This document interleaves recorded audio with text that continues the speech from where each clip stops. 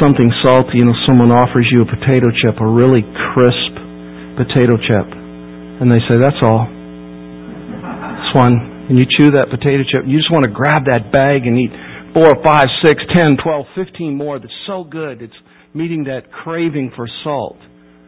And what he said this morning, I think makes us all wish we could hear more. I have heard more. He gave his testimony to the ladies' Bible study this past Friday. And there were some amazing facets to that testimony. But at the end of the day, everyone's testimony is the same. We're all wretched, hell-bound, hell-deserving sinners who were rescued by the grace and mercy of God through Jesus Christ and the power of the Holy Spirit in our lives. Yesterday, he met with 3 people from the Louisville area who participate in the Louisville Indian Ministry. And these individuals are earnest about reaching Indians and Muslims. And one of the girls told me some things yesterday that absolutely shocked me about what's happening in Louisville in communities other than the Indian community. For example, among Iraqis. About 14 house churches in Louisville where the gospel is coming to them. This girl, Heather, has friends who have literally been martyred, like we have lost some of our friends. I hope someday you all will meet Heather when she and some of her friends come on a Saturday night and then worship with us on a Lord's Day morning. So, having said all of that, let me say this to you. I swear that I'm telling the truth. I swear to God that I'm telling the truth. I'll swear on a stack of Bibles. I'll swear over my mother's grave. You've got to believe me. I swear I'm telling you the truth. Scout's honor. Cross my heart. Hope to die. I swear it's the truth. Did you know that people who say those things are not only violating the third commandment and putting their souls in jeopardy, but they're liars. They're liars. And if any of you who are listening to me this morning in this room or in the room behind us or by live streaming finds yourself frequently saying things like, I swear it's the truth, I swear, and maybe even sometimes really make it wicked and dangerous and say, I swear to God, I'm telling you the truth without swearing. You are a liar. Because only liars need to swear unless it's in a court of law. Only liars. And if you'll be honest, you will have to admit that the reason why you say things like that, I swear I'm telling you the truth, I'll swear on a stack of Bibles, is because in your heart you know that the person or persons you're talking to doubt your integrity. And you know it. And you're trying hard to get them to believe that you are believable. But it doesn't work. In fact, the more you say, I swear, the more they say, you lie. And you might as well face that. And what you need to become is a truth teller. Because all liars shall have their place in the lake of fire. Now, did you know that James addressed that issue of that kind of swearing in one verse in this 5th chapter, and it is verse 12. Notice it with me. But above all, my brothers, I'm glad he speaks to us again as his brothers and his sisters. Do not swear, either by heaven or by earth or by any other oath. If he were among us, we could press a little bit and say, James, what other kinds of stuff do you have in mind? Oh, he would say, swearing over your mother's grave, crossing your heart and hoping to die, Scout's honor, stack of Bibles, and on goes the list. Do not swear either by heaven or by earth or by any other oath. Don't do it. Just plain don't do it. But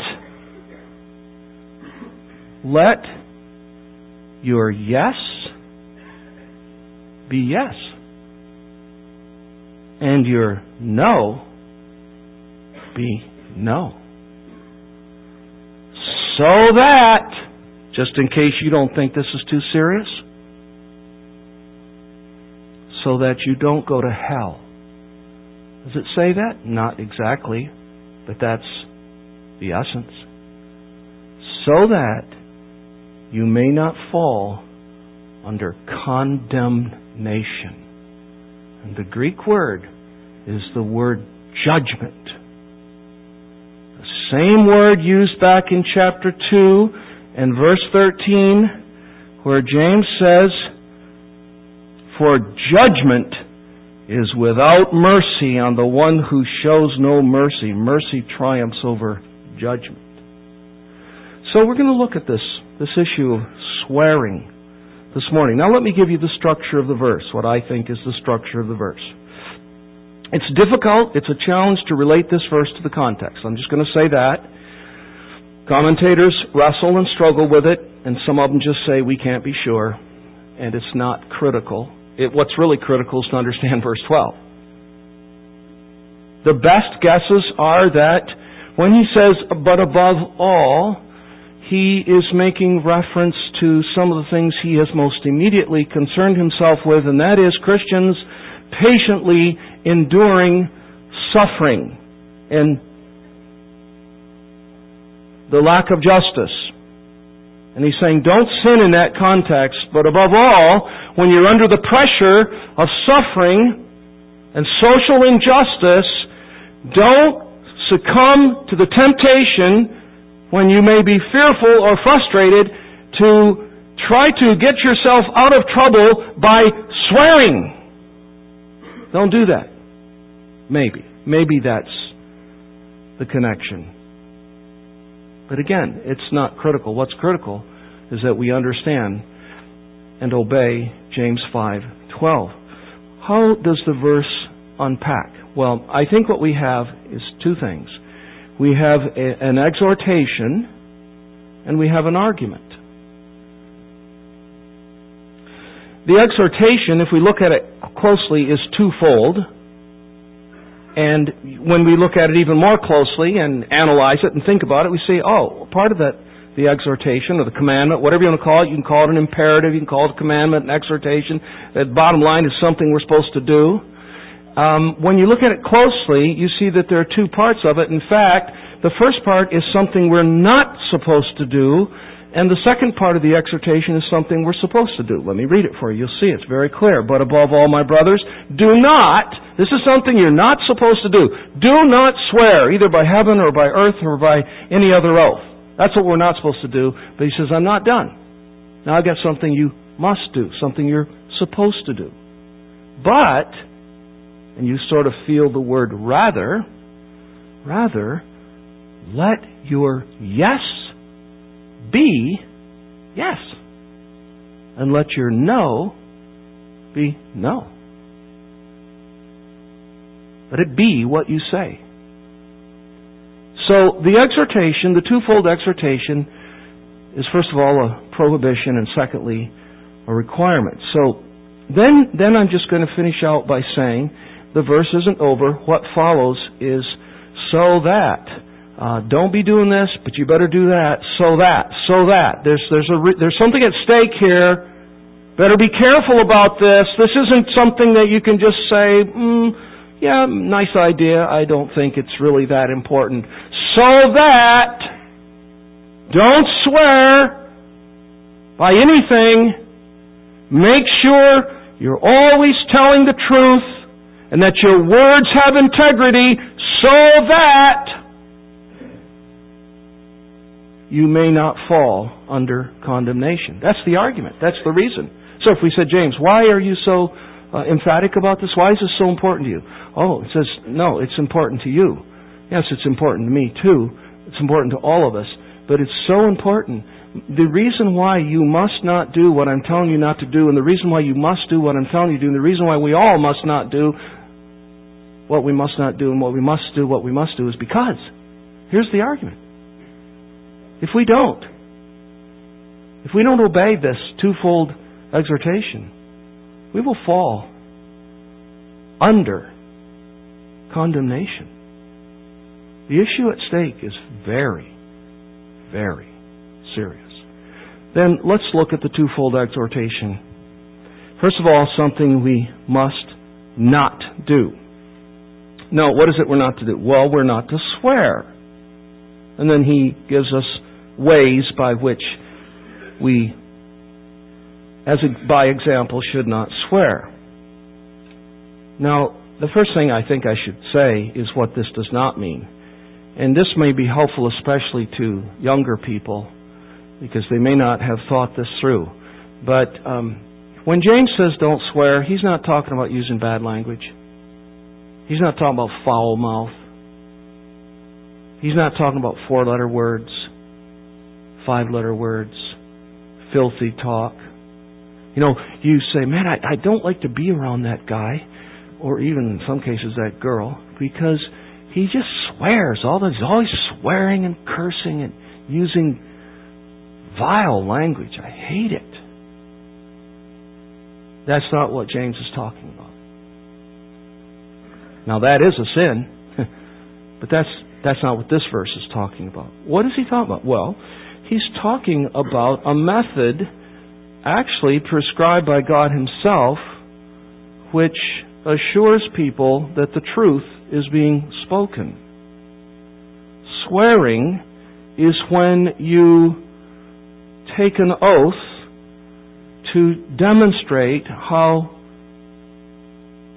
truthful you are seeking to be. And that practice was a part of Jewish religion and civil life.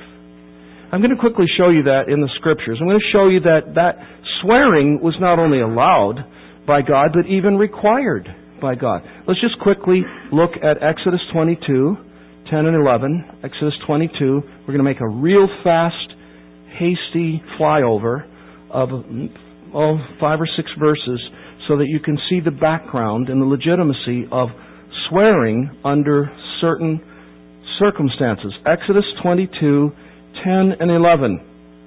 If a man gives to his neighbor a donkey or an ox or a sheep or any beast to keep safe, and it dies or is injured or is driven away without anyone seeing it, an oath by the Lord shall be between them both to see whether or not he has put his hand to his neighbor's property.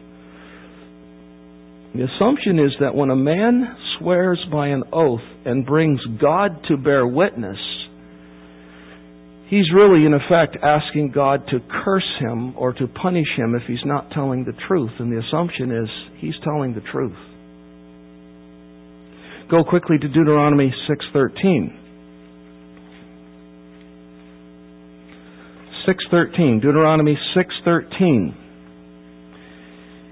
It is the Lord your God, you shall fear Him and serve Him. By His name you shall swear. Does that sound like something you're not supposed to do or something you're supposed to do? Something you're supposed to do. By His name you shall swear. Go, please, all the way over to the prophet Jeremiah. Very quickly. Jeremiah chapter 12. We're having kind of a sword drill here. We're seeing how quickly we can get to these passages. Jeremiah 12. And believe me, I could literally turn you to 20, 30 passages like this. I've tried to be selective. Jeremiah 12, verse 16. And it shall come to pass, if they will diligently learn the ways of my people. What are the ways of your people? Oh, here they are. To swear by my name, as the Lord lives. That's one of those oaths. Even as they taught my people to swear by Baal, then they shall be built up in the midst of my people. He's showing the legitimacy, the appropriateness of people swearing by the name of the Lord. And then may I just quickly remind you from our New Testaments that God swore and took oaths. Hebrews 6, we're back now to near our epistle James. Hebrews 6, just notice with me verses 13 and 17. Hebrews 6:13. For when God made a promise to Abraham, since he had no one greater by whom to swear, he swore by himself. And now please go to verse 17. So when God desired to show more convincingly, that was the purpose of swearing, to the heirs of the promise, the unchangeable character of His purpose, He guaranteed it with an oath. Do you think God would swear or God would use oaths if swearing and oaths were intrinsically, in and of themselves, sinful things to do? Of course not. Now, the truth is, swearing became necessary because of lying. Now, what the Bible forbade in the Old Testament was false swearing, false oath-taking, not swearing or taking oaths. But if you think about it, the reason why oaths became necessary is because of the fall of man. It's because we're sinful people. We just tend not to be too believable sometimes, especially in a court of law. Can you imagine a judge looking at the person sitting there where he's being interrogated and saying to him, just looking at you, I feel like you're probably a truthful person, so I'm just going to ask you a couple questions. He doesn't know anything about the character of the person. Or if he said the opposite, that wouldn't be right. And so, even though it is abused in our day, to our day, a Bible is held up and a person is asked, do you swear to tell the truth, the whole truth, and nothing but the truth, so help me God? And they say, I do. And then what happens? In many cases, they still commit perjury. That doesn't guarantee, but it certainly intensifies it. And even in our culture, better not be guilty of perjury. That's very serious, even in our decadent culture. So, oaths became necessary because men by nature are liars. David said, they go forth from the womb speaking lies. And so the whole practice of swearing and taking oaths in and of itself was biblical under the right circumstances, particularly in religious matters and in civil matters. And to this day, they are right for the same reasons. And recently we heard our latest, newest pastor vow and give oath to his determination to be true to his calling and true to our confession of faith. And speaking of our confession of faith, we have an entire chapter given over to this subject called of lawful oaths and vows, implying that there are vows and oaths that are not lawful. That's the kind James is talking about, the ones that are not lawful, that we ought not to be entering into. And so if you want, sometime you can read and you will see from our very confession which kinds of oaths and vows are lawful. And they're very serious, and they're very religious, and they're very reverent, and they're very careful. And James is talking about something that happened to that whole process. And by the way, the Lord Jesus had to address what happened too. What did happen? Well, the practice fell into disrepute. It became trivialized. It became polluted. It became abused. It was tweaked by the crafty, and it became perverted. The rabbis and the Pharisees took the concept and pushed it and massaged it and tweaked it. And in particular, they came up with a slick way of dividing oaths into binding and non-binding. Why would you want a non-binding oath? Because you want to weasel out. That's why. Because you want wiggle room. Because you want a way to sound like you're telling the truth so that somebody will do what you want them to do, all the while knowing that at the end of the day, you don't really have to keep your part of the deal because, oh, by the way, didn't you know, that was a non-binding oath. I'll show you how Jesus addressed that if you just quickly turn to Matthew 23. He was addressing that very thing that had happened. Matthew 23, verse 16. And if you don't think this is serious, then I'd like to ask you to look at the first three words at verse 16. Whenever Jesus says, "Woe to you," that's serious. Woe to you. Blind guides who say, and he's talking clearly to the Pharisees, quote, "If anyone swears by the temple, it's nothing." That is, it won't be binding. It's not that significant. It's meaningless. But if anyone swears by the gold of the temple, he is bound by his oath. Binding, non-binding.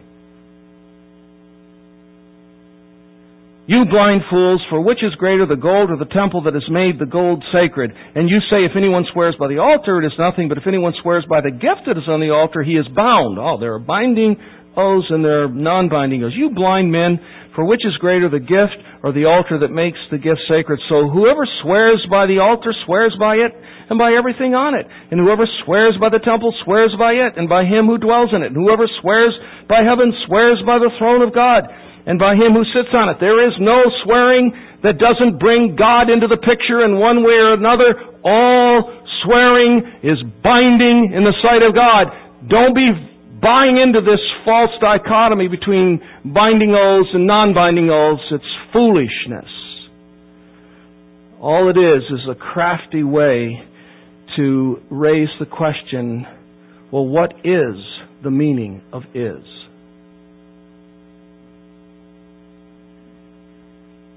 So these non-binding oaths were a tricky way of lying. Now, what I have to say to you, though, is that in our day, this swearing and taking of oaths has become a shallow but frequently used method of trumping up our credibility.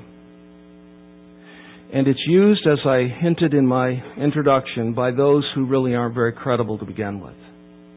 So I want to say again, if you're one of those people who is sometimes found to be said, I swear I'm telling you, man, I swear. I'm going to just tell you one more time. Will you please acknowledge that the reason why you have to do that is because you know you're not very credible? And now I'm going to tell you why you're not very credible, because you're a liar. And people know you lie.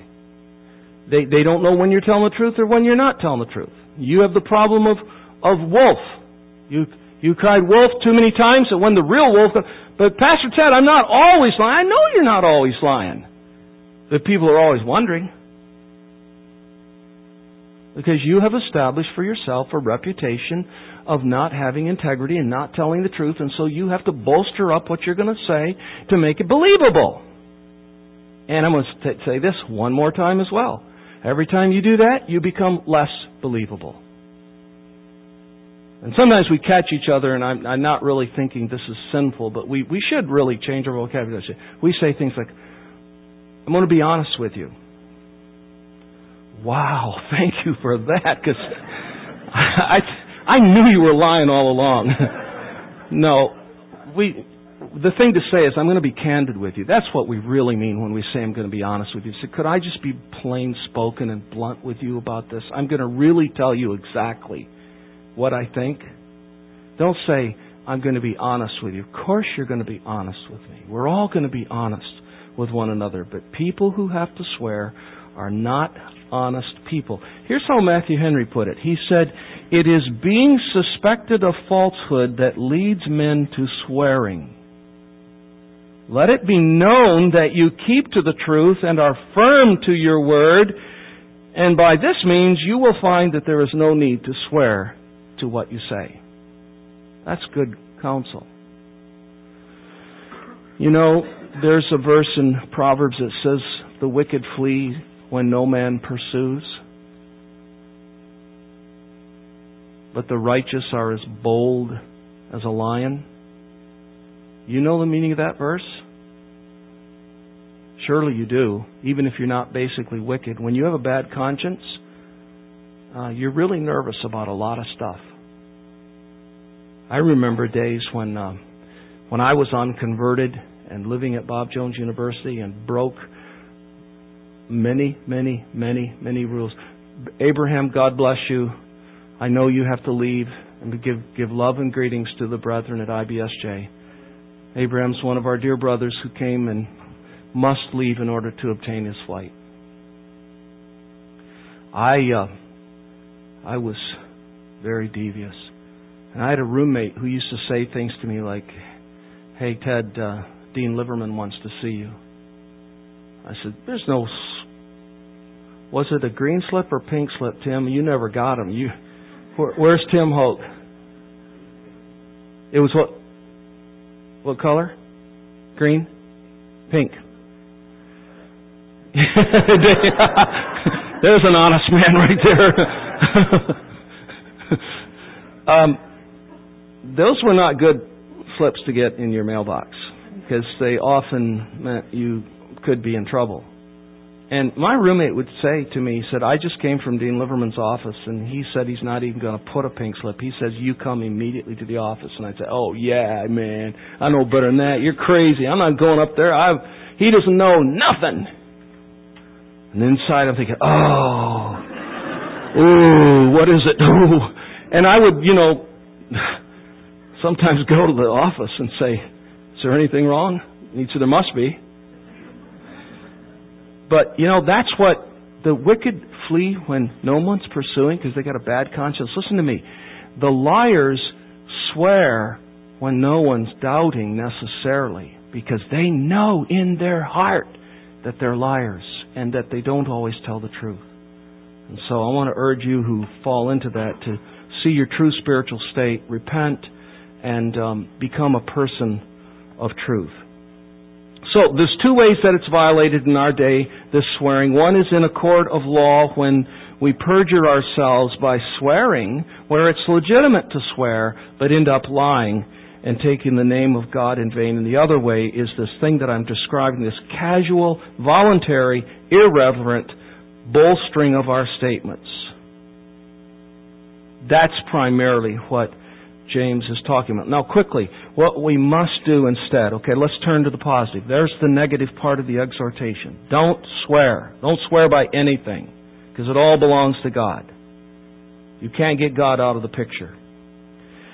And now we see a but and a contrast. But let your yes be yes and your no be no. What does that mean? That means tell the truth. That means when you say yes, may it really mean yes. May it really be the truth. Did you or did you not go to that party that you were not supposed to go to? If you say no, that better mean no in every regard and no sneaky way around it. Make your yes mean yes, and make your no mean no. Always be consistent. May the Word be telling the truth. And this is something Jesus addressed Himself to, and James surely is following the instruction of his Savior and his half-brother. I want you quickly to go to Matthew chapter 5. This is another text that we have to appreciate in understanding this. Jesus was concerned about this. We've already read one evidence of it in Matthew 23, but in Matthew 5, look what He says in verses 33 and following. Matthew 5:33. Again, you have heard that it was said to those of old, you shall not swear falsely, but shall perform to the Lord what you have sworn. And that is true. The Old Testament does teach that. I didn't turn you to the passages. One of them is Leviticus 19 and verse 12, and there are others. But now Jesus is in essence saying, that's true, but that's not enough. I want to say to you, do not take an oath at all. He's talking about casual oath-taking now. He's not talking about the court of law. He's not talking about what God Himself did, as I read for you in Hebrews 6. He's talking about casual, voluntarily, irreverent, trivializing swearing. Do not take an oath at all, either by heaven, for it is the throne of God. That's what I meant a while ago when I said you can't swear by anything and get God out of the picture, or by earth, for it is His footstool, or by Jerusalem, for it's the city of the great King. And do not take an oath by your head, for you cannot make one hair white or black. Let what you say be simply yes or no. And now notice Jesus adds a warning. Anything more than this comes from evil. There's a reason why you feel like you can't just say yes or no. There's a sinful motive behind your desire to trump this up and bolster it up and fortify it so that it'll be believable. So you see, Jesus was concerned about the same thing.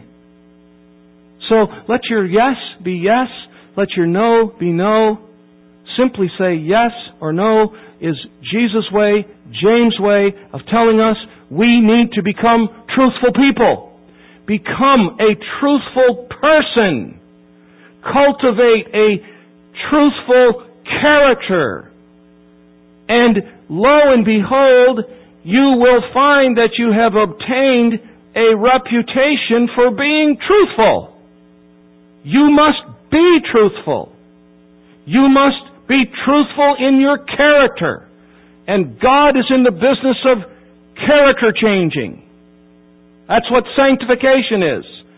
God, and Pastor Sam preached this morning, I felt it was like preaching, slip of the tongue, a good one. Our hearts were into that prayer. He was quoting from wonderful hymns. And he thanked God that He didn't choose us based upon our character, because our character is flawed. But once we become Christians and the Holy Spirit comes to dwell within us, He begins the process of changing our character, not in a way that contributes to our salvation, but in a way that makes us more like the one who saved us, the Lord Jesus. And God is in the character-changing business. And so I want to say to all of us, even to those of us who aren't going to be condemned, but do sometimes sin with our mouth. We sometimes do try to get people to believe us when maybe we're not as believable as we should be on something. Christians do. He says, brothers. Brothers. What are you saying about us, James? He's saying, you have remaining sin, and you may be tempted to fudge on the truth, and you may be tempted to get people to believe you about something that really isn't that believable. Don't do that. But the bigger thing that God's Word is saying to us through this passage is become people of the truth. And may your character be truthful. And if you are a truthful person, people will say, you need to say no more. I believe you. And if they don't even try to say more because they literally obey Jesus and James and they just say yes, or they say no, inside you say, that settles it for me because I know this woman, I know this man. They're people of truth. So we need to be careful. And we need to be careful about telling what we sometimes call half-truths. There are things that in one sense are truthful, but in another sense aren't truthful. But I want to give you this statement again, and I know you've heard it before, but a half-truth is a whole lie. A half-truth is a whole lie if, in fact, the reason why you tell the half-truth is because you want to control and manipulate their thinking so that they draw conclusion A, when in fact, if they knew all the facts, they would have to draw conclusion B. But you don't want them to draw conclusion B, so you tell enough of the truth that leads them to believe conclusion A, but you haven't really told the truth. It ends up being a lie. It's deception. You know, it's like you don't want to talk to somebody on the phone and you tell somebody, oh, they're probably going to call me. I'm going to step outside the door. Tell them I'm not here. Well, in a sense, you're not there. But you are there. You're reachable.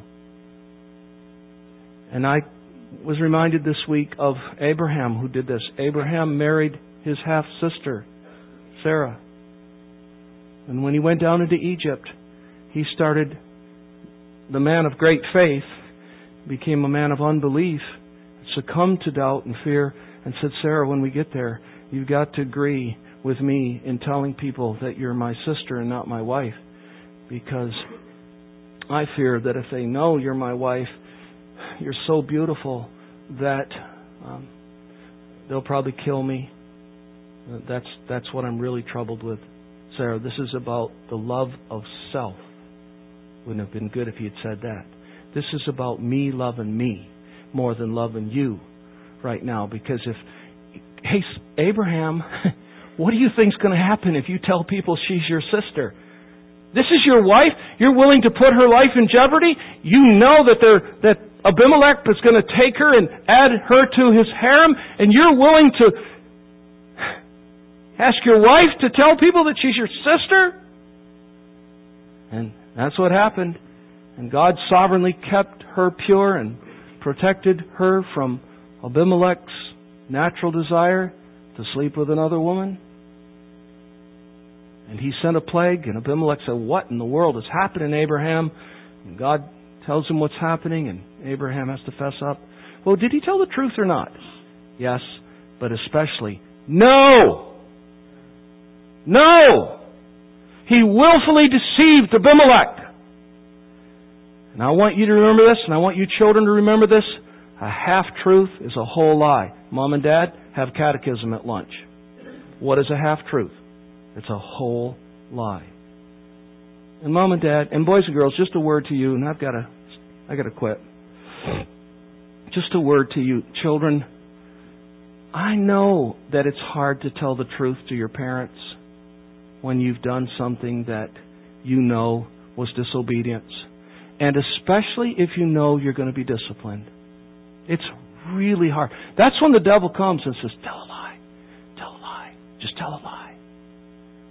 You don't want a spanking, do you? You don't want to lose the keys, do you? You don't want to lose the keys to the car, do you? And we got some lying going on in this church among children. And they're not all just little children. They're older children. They're liars. They are liars. They're going to burn in the lake of fire. You're going to burn in the lake of fire. You who lie to your mom and dad. You are going to burn in the lake of fire unless you find Jesus Christ. And I want to say to you, just have the courage to say to your mom and dad the truth. And when they ask you, did you do such and such? Just say, I did. And if, whatever the case is, tell the truth. Tell the truth. Boys and girls, children, young people, tell the truth. Don't go to hell. Don't put a spanking above hell. Don't put losing your car keys or a relationship above hell. Say to yourself, my eternal soul is at stake. I'm going to tell the truth. And I'm going to pay the price, whatever it may be. And Mom and Dad, this is what I want to say to you. On some occasions, be so pleased and encouraged that your child or young person had the courage to tell you the truth. On some occasions, say, we're not going to do what we have every warrant to do. I want to thank you so much for telling the truth. And then the next time you tell the truth, and don't tell the truth because you think the next time for sure you're not going to get disciplined, children, because you may be. Because if you keep telling lies, you need to be disciplined. Now, just quickly, what's the sobering argument? I think I've covered it. It is so that you may not fall into condemnation. And we saw what Jesus said. This comes from sin. And James is saying it will lead to condemnation. A strong word. I told you it's the same word used in 2:13. Let me tell you where else this word is used. And I could show you 20, 30 places. Since you're so close, just turn to 2 Peter 2:9. You just flip 2 pages. 2 Peter 2:9. No, you got to flip a couple because we're going to 2 Peter. 2 Peter 2:9. It says, then the Lord knows how to rescue the godly from trials and to keep the unrighteous under punishment until the day of judgment. Now, the same word can have different meanings. I understand that, but I'm telling you that most of the time, this word, krisis, in this case it's christen, means judgment in the eschatological punishment sense of the term.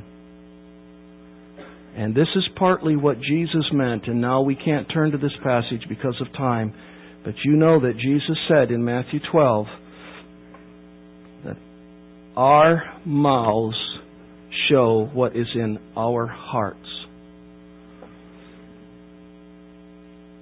And therefore, the words that come out of our mouth will someday be evidence of either our lost condition or our saved condition. In that sense, they will have a justifying or condemning power.